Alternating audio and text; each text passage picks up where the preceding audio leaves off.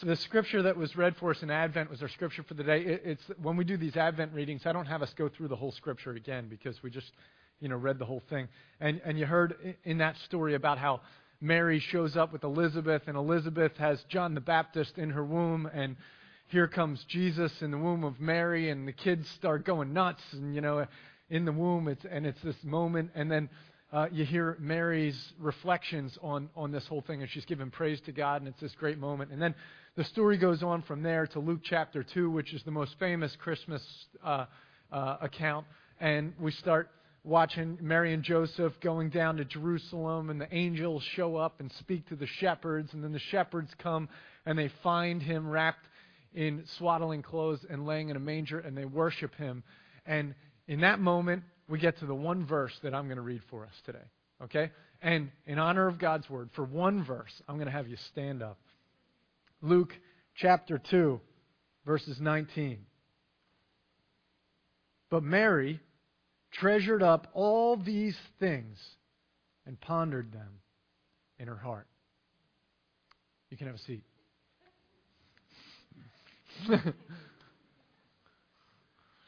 So I want to do something a little bit different this morning to start us off. I'm just going to read a list of words for you. And what I want you to do is, they're also going to be on the screen. You can read them as I read them.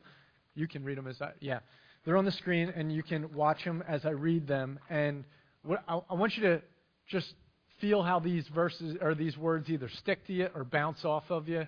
How do they make you internally react? How do you feel when you hear these words, okay? So they'll be behind me, and you'll hear them. You can just kind of get quiet and listen to them. Contemplation. Rumination. Silence. Pondering. Reflection. Stillness. Listening. Meditation. For some of us, those words feel like coming home. They feel like peace just hearing them inside of us. You just hear the words and you feel rest in your spirit. For some of us, those words, they might as well be an autobiography. They describe who we are. That's what we do. That's what we're all about. For others of us, we have an entirely different reaction to those words.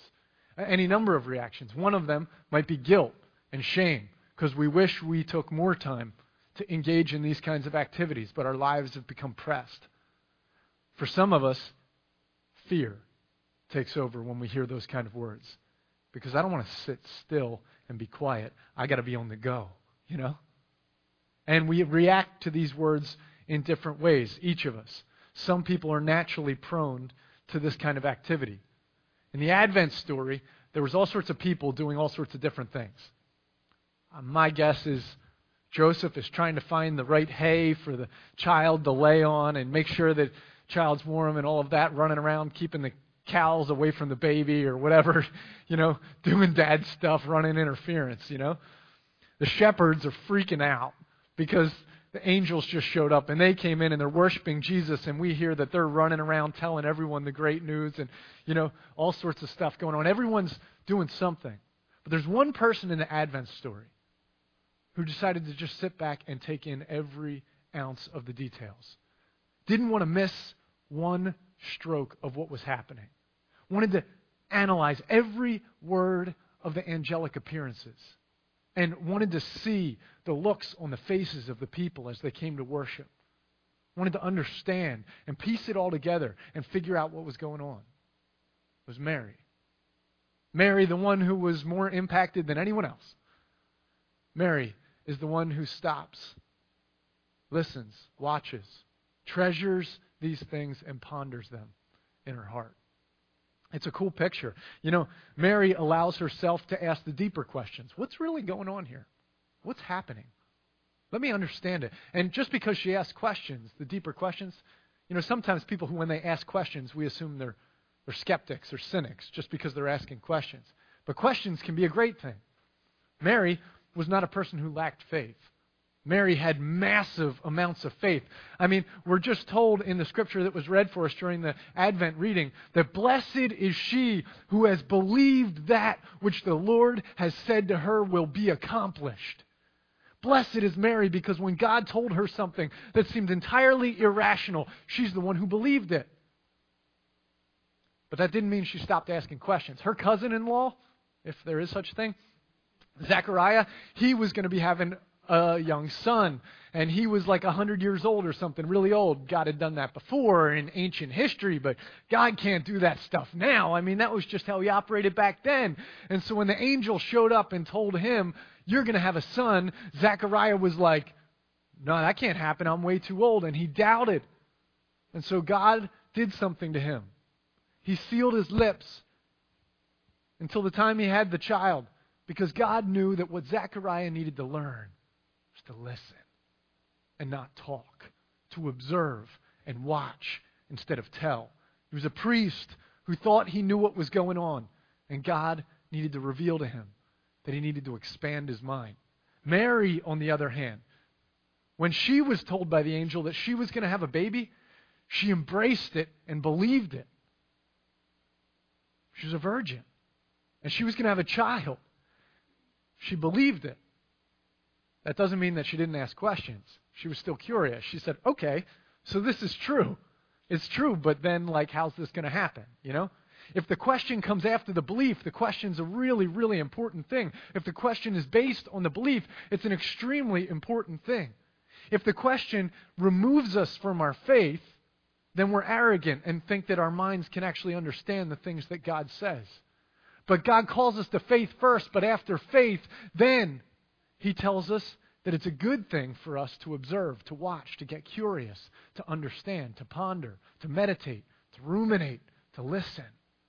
And that's what Mary does when she asks these questions. All right, now, there are a whole group of us in this room and all across society who ask the questions naturally. We're a curious people. We observe. We want to know. We would rather, listen and watch and understand and critique and analyze than engage, achieve, or, whatever else. That's the observers, the people who watch, who perceive. There's a whole group of those kind of people. And sometimes in our society, those people are the cynics. They're the ones who, there's the politician who's leading and making decisions, and there's the Hollywood star who's out there in the glory, but then there's the columnist in the back who's watching what they're doing, just critiquing it, observing it, taking the pictures and putting them all over Star Magazine and, nailing the politician for doing this wrong. But they would rather watch than engage, and sometimes those people become cynics and antagonists. Sometimes they become fountains of absolute useless information. You ever known the person who knows everything about anything except the thing that you need to know right now? Yeah, maybe you are one of those people. You just gather information, you watch and you observe. It can go that way, but it can go a whole nother way. A person who watches and observes, when that information is used correctly, when that person gathers the right kind of information, they become the coveted treasury of all pertinent information. There's a game at 1 o'clock today, right? And you're sitting front and center with a Giants jersey on. So I'm going to have to use this as an analogy today. And Daryl and Barbara had to leave because they're on their way to Florida, but I was telling Daryl that he was going to get it from the Giants today too, because he's a Giants fan. So you at least have one other around here who's with you. Oh, and Rosalie, she'll those of you who are Giants fan can just plug your ears on this one. But today at 1 o'clock, there's going to be this game, and there's going to be all sorts of games. We all know what the outcome of the 1 o'clock game is. What we don't know is why the outcome will be the way it is. And what will happen is there will be a nauseating post-game show where every commentator will talk about just how the Eagles beat the Giants, okay? And in that moment, and it's just going to be disgusting how much we have to listen over and over again. Here's a couple different options. One of the options is they're going to say, The Eagles just showed that their offense was just way too talented for the Giants to handle. I mean, Mike Vick, Deshaun Jackson, Shady McCoy, you just can't stop them. They're so good. Or they might say, they're actually pretty decent equality teams. It's just that the Eagles gutted it out and they wanted it more, And so, when it came down to it, they took it. Or it might go to a whole nother level where they say, it really wasn't about how well the players executed the game. It's just the fact that they came in with a better game plan. And, Andy Reid, Coughlin, it's a no-brainer, And or the better strategist, who it is. Now, the funny thing is when it gets to one of these moments, if we lose this game, I'm going to be eating my words so badly. Thank you. The prophetic word has been dropped by Jeff Simon. Here's what happens. If Andy Reid makes some spectacular calls and has a game plan that just beats down the Giants today, we'll understand it's not just because Andy Reid's smart. It's not just because he had a good game plan. It's because he had a bunch of people who sat in a room watching film over and over again, understanding every play that the Giants run, every defense they have, all the nuances and options.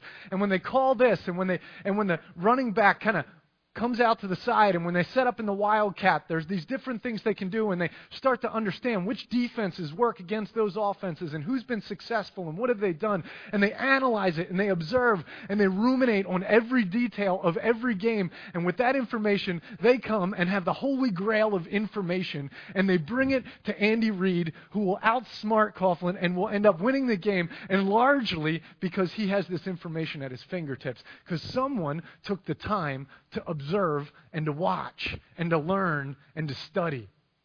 And there are so many things in our society that we function based on, but we don't realize all the work and all the observation that went behind them. I mean, how many of our workplaces revolve around computers, but how often do we realize just how many man hours and how many observations went into these IT gurus who developed the software and the hardware that gave us the ability to do what we do?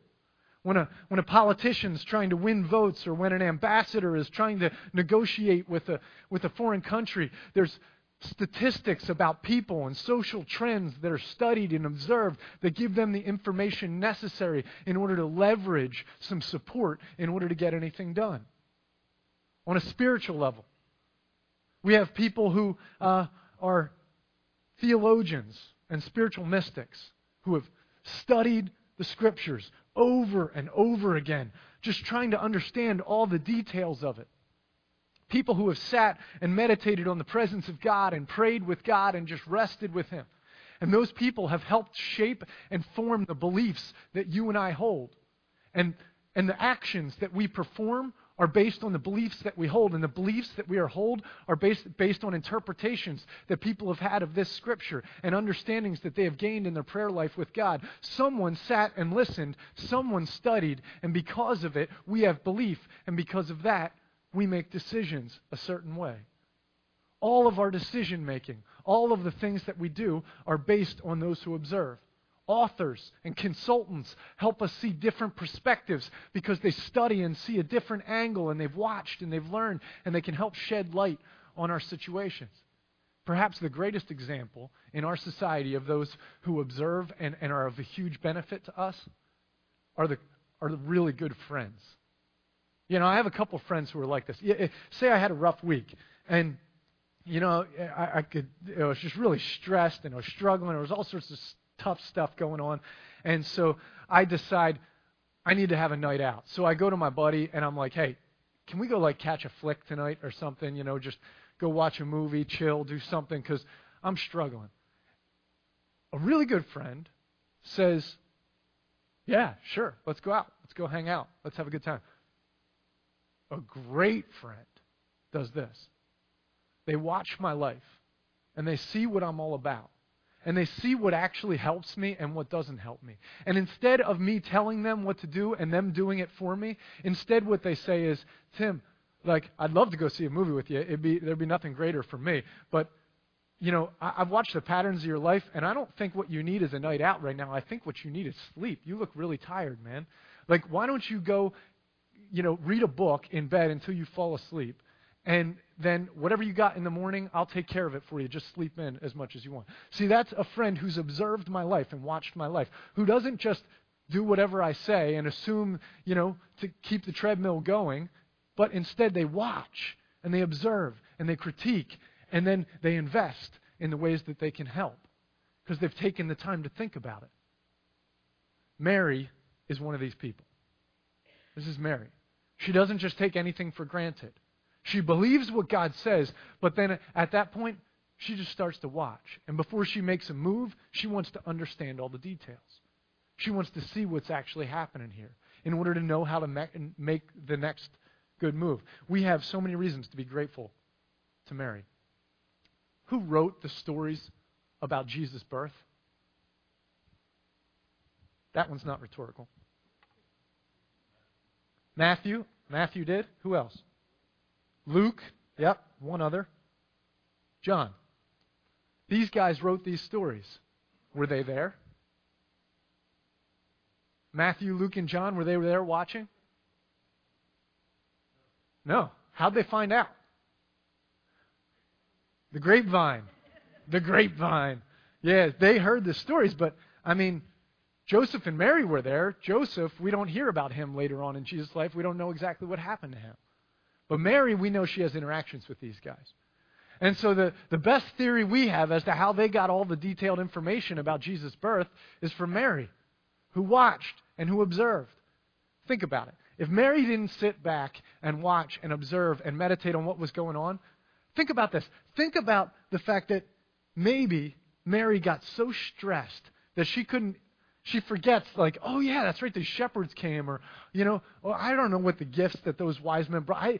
She's just too stressed. But instead, she sits back and she watches. She hears it all and observes it all. And when it comes to these apostles who write the scriptures, they have a first-hand account from Mary, who takes care of every detail. Think about this.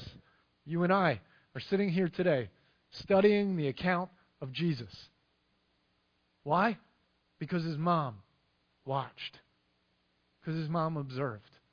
Because his mom thought it was really important to know the details. Because someone was watching, now we here get to know how to celebrate Christmas. I'm really grateful she watched, aren't you? Imagine if we didn't have Luke chapter 2. If we didn't know about the time of Caesar or Augustus, and, if we didn't have these memories of, cows mooing in the background because we know the details of the stable, if we didn't hear the words about what the angel said, that changes my faith if I don't know those things. It lessens my faith. I don't have the words of Scripture to hang on to. But we do, because Mary watched, because she listened, because she observed, because she took time to step back and think about what was happening. How often do you step back and just think? How often do you take inventory of your life? Say, what's God doing in my life? Why am I doing this? When I look around, where's God and what's He doing right now? How often do you ponder? Not all of us are wired to be observers. Not all of us naturally go toward asking the deep questions. Not all of us naturally watch. As a matter of fact, some of us, we'd much rather engage in something than just watch it. We'd much rather accomplish something than critique it. We'd much rather achieve something than just observe it. And we'd much rather talk than listen or read. There's many of us that are wired that way. And that's fine. That's the way we were wired. But you can only get so far with the achievement and the accomplishment. You can only go so deep in the relationship with the person. Your conversations can only go so far unless you absorb and saturate the situation that you're in. So even those of us who are wired to be achievers and accomplishers, engagers instead of watchers and relators, instead of being the ones who step back, the ones who engage, even those of us who operate on that level, we still need to absolutely take the time to saturate our situation, to understand it. Think about it again. This foreign ambassador going over to China, and Obama gives him his directives, and Here's the new trade agreements. These are the things we can compromise on. Here's the things we can't compromise on. There's also some humanitarian issues that we have to address while we're there. So the ambassador knows exactly what it is that he's supposed to do. He's a very gifted communicator, and he just wants to go and get the job done. So he goes over to China, and he begins to engage in the conversation. Next thing you know, he's violated 3 or 4 customs, He didn't realize that he wasn't supposed to wear his hat in this situation, or he was supposed to shake with the other hand instead of this hand, because he never took time to saturate, understand, observe, and see what's going on. Unless he understands the customs, unless he understands the nuances of how culture works, then he won't be able to accomplish what it is that he needs to accomplish. In our lives, we need the information. Andy Reid needs the information from his assistant coach. The ambassador needs to understand what's happening in China before he can help. And each of us, no matter what it is that we want to accomplish, we have to have information at our fingertips. And some of that is spiritual information, some of it's physical information. But the amount of information that we can find at our fingertips in any instant is pretty impressive these days, isn't it? I mean, if I want to know how to build a spaceship to fly to the moon, I could go, to some college and figure it out, or maybe I could just Google it, and it would probably tell me. If I need to know any given information, if I need to know, the mathematical equation that will help me build a structure that I know will support the weight of a car as it drives over it, I'm sure that I could just get online and I could type that into Google, and it could get me the information I need, and I could go get it done. And it's amazing how fast we can gain enough information to be experts in any given field at any given time. Now, this is the problem with that. Here's the problem, is that if we don't learn how to discover that information, all we learn is the answers themselves, then we lose everything between point A and point Z. And we get to Z, but there's all sorts of skills that are gained in the meantime in the acquiring of that information. Let me give you an example. A couple weeks ago, if you had asked me what my wife, Jen, what her cell phone number is, I would have told you it was number 1 on my speed dial.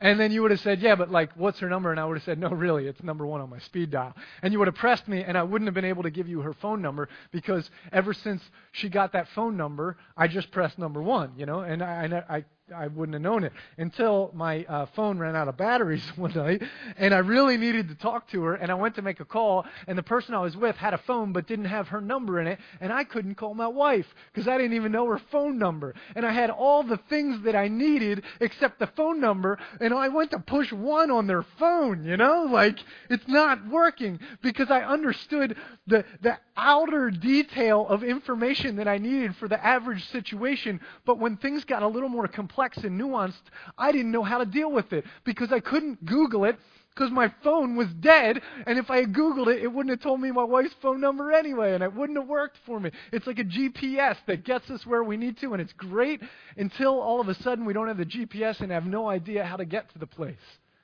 Right? And that's what happens with us all over the place with information right now. I can't tell you how many Christians I know who can tell me about Jesus and can give me the right answer in the right situation, but they don't know Jesus. And in the moment when it's a real clean-cut answer, are you supposed to sin or not? No. But when it gets into a situation where they can't figure out what's wise and what's sin and what's not, they can't hear the voice of the Savior, because they've never stopped to learn to listen. And what Jesus tells us is, my sheep know my voice. Christianity is not a religion. It's not a system of thought. It's not something you can Google and mimic it. It's a living, dynamic relationship with our Lord and Savior, Jesus Christ. And He's died on the cross to make it completely possible for us. He came to earth as a child so that we could have access and relationship with Him, but that doesn't mean that we've actually engaged and learned to relate to Him. That takes ponderance. It takes meditation. It takes studying. It takes research. It takes listening. For those of us who are the doers and the accomplishers, the challenge for us this Christmas is to stop. Just stop. Chill on the Christmas presents. Chill on the family gatherings. Chill on all the Christmas movies. Take a moment to step back like Mary and to ponder. to let our hearts grow. It doesn't happen fast. It's not like typing it into Google. It takes time of learning to be quiet and reflect. Look, I love each and every one of you, and you have situations in your life where you have the opportunity to know God and to reveal God to other people. But you don't have time to pick up the phone and call your pastor every time that you need to know what to do in a situation. You need to know Jesus. And you need to know His Word. And you need to not just know details about it. Your mind needs to become a biblical mind that's shaped by the Scriptures.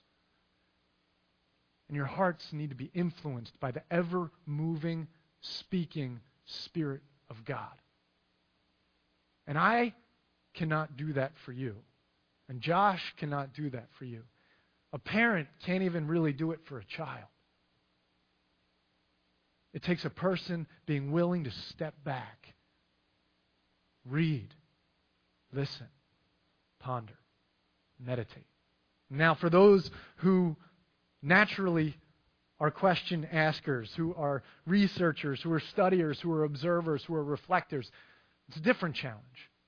The challenge is, what will you read? Will you read just whatever you fancy in the moment, or will you read and study the Word? Will you ponder whatever your mind wanders to and whatever just intrigues you, or will you put it on a lower priority and on a higher priority, say, I'm going to meditate on Jesus? Am I going to just meditate on nothing around me, whatever I feel like, or am I going to meditate on His presence? I can observe all sorts of things, but have I learned to observe His movements? I can ask all sorts of questions, but how about asking the questions about how God works? And we have to prioritize.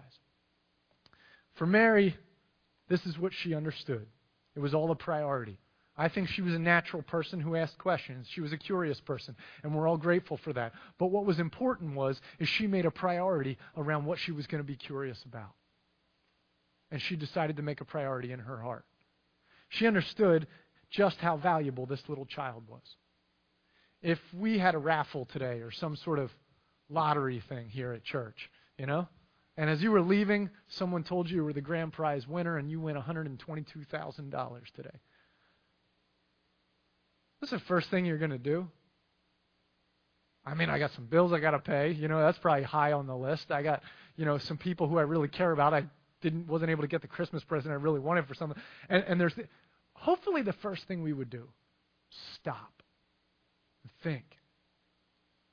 Just think. This is a huge gift. What can I actually do with this? What would be the best thing to do? How can I use these finances to change the situation moving forward? Instead of just wasting it, how can I use it? This is what I think Mary did. I think she held this little child in her arms. And we know that she knows He's the Savior. In chapter 1, she already says it. And she's holding this little child in her arms. And she knows, she's studied this child enough now that when the wrinkles on his forehead go a certain way, he's hungry. And when he starts to twitch a little bit like this, he's really tired. And when he makes this funny grunting noise, look out. And she's observed, and she's watched, and she's studied, and she's thought about it. And she's a great mom who's sitting there thinking about it. And she thinks also, my son is going to have a rough life, and there's going to be all sorts of things that are difficult, and there's going to be many people who have many demands on him. There's certain things that I need to teach him as a mother. And she begins to think about those things. I think even more than that, what Mary understood was that the gift that she was given, the gift that their world was given in this moment, had layers of depth to it that were hard to imagine. And so what she did is, as she's studying her child, and as she's sitting thinking about every last word that the angel said, she's thinking, I wonder what this means for us. I wonder what this child means for us. How is He going to change everything? What's God doing?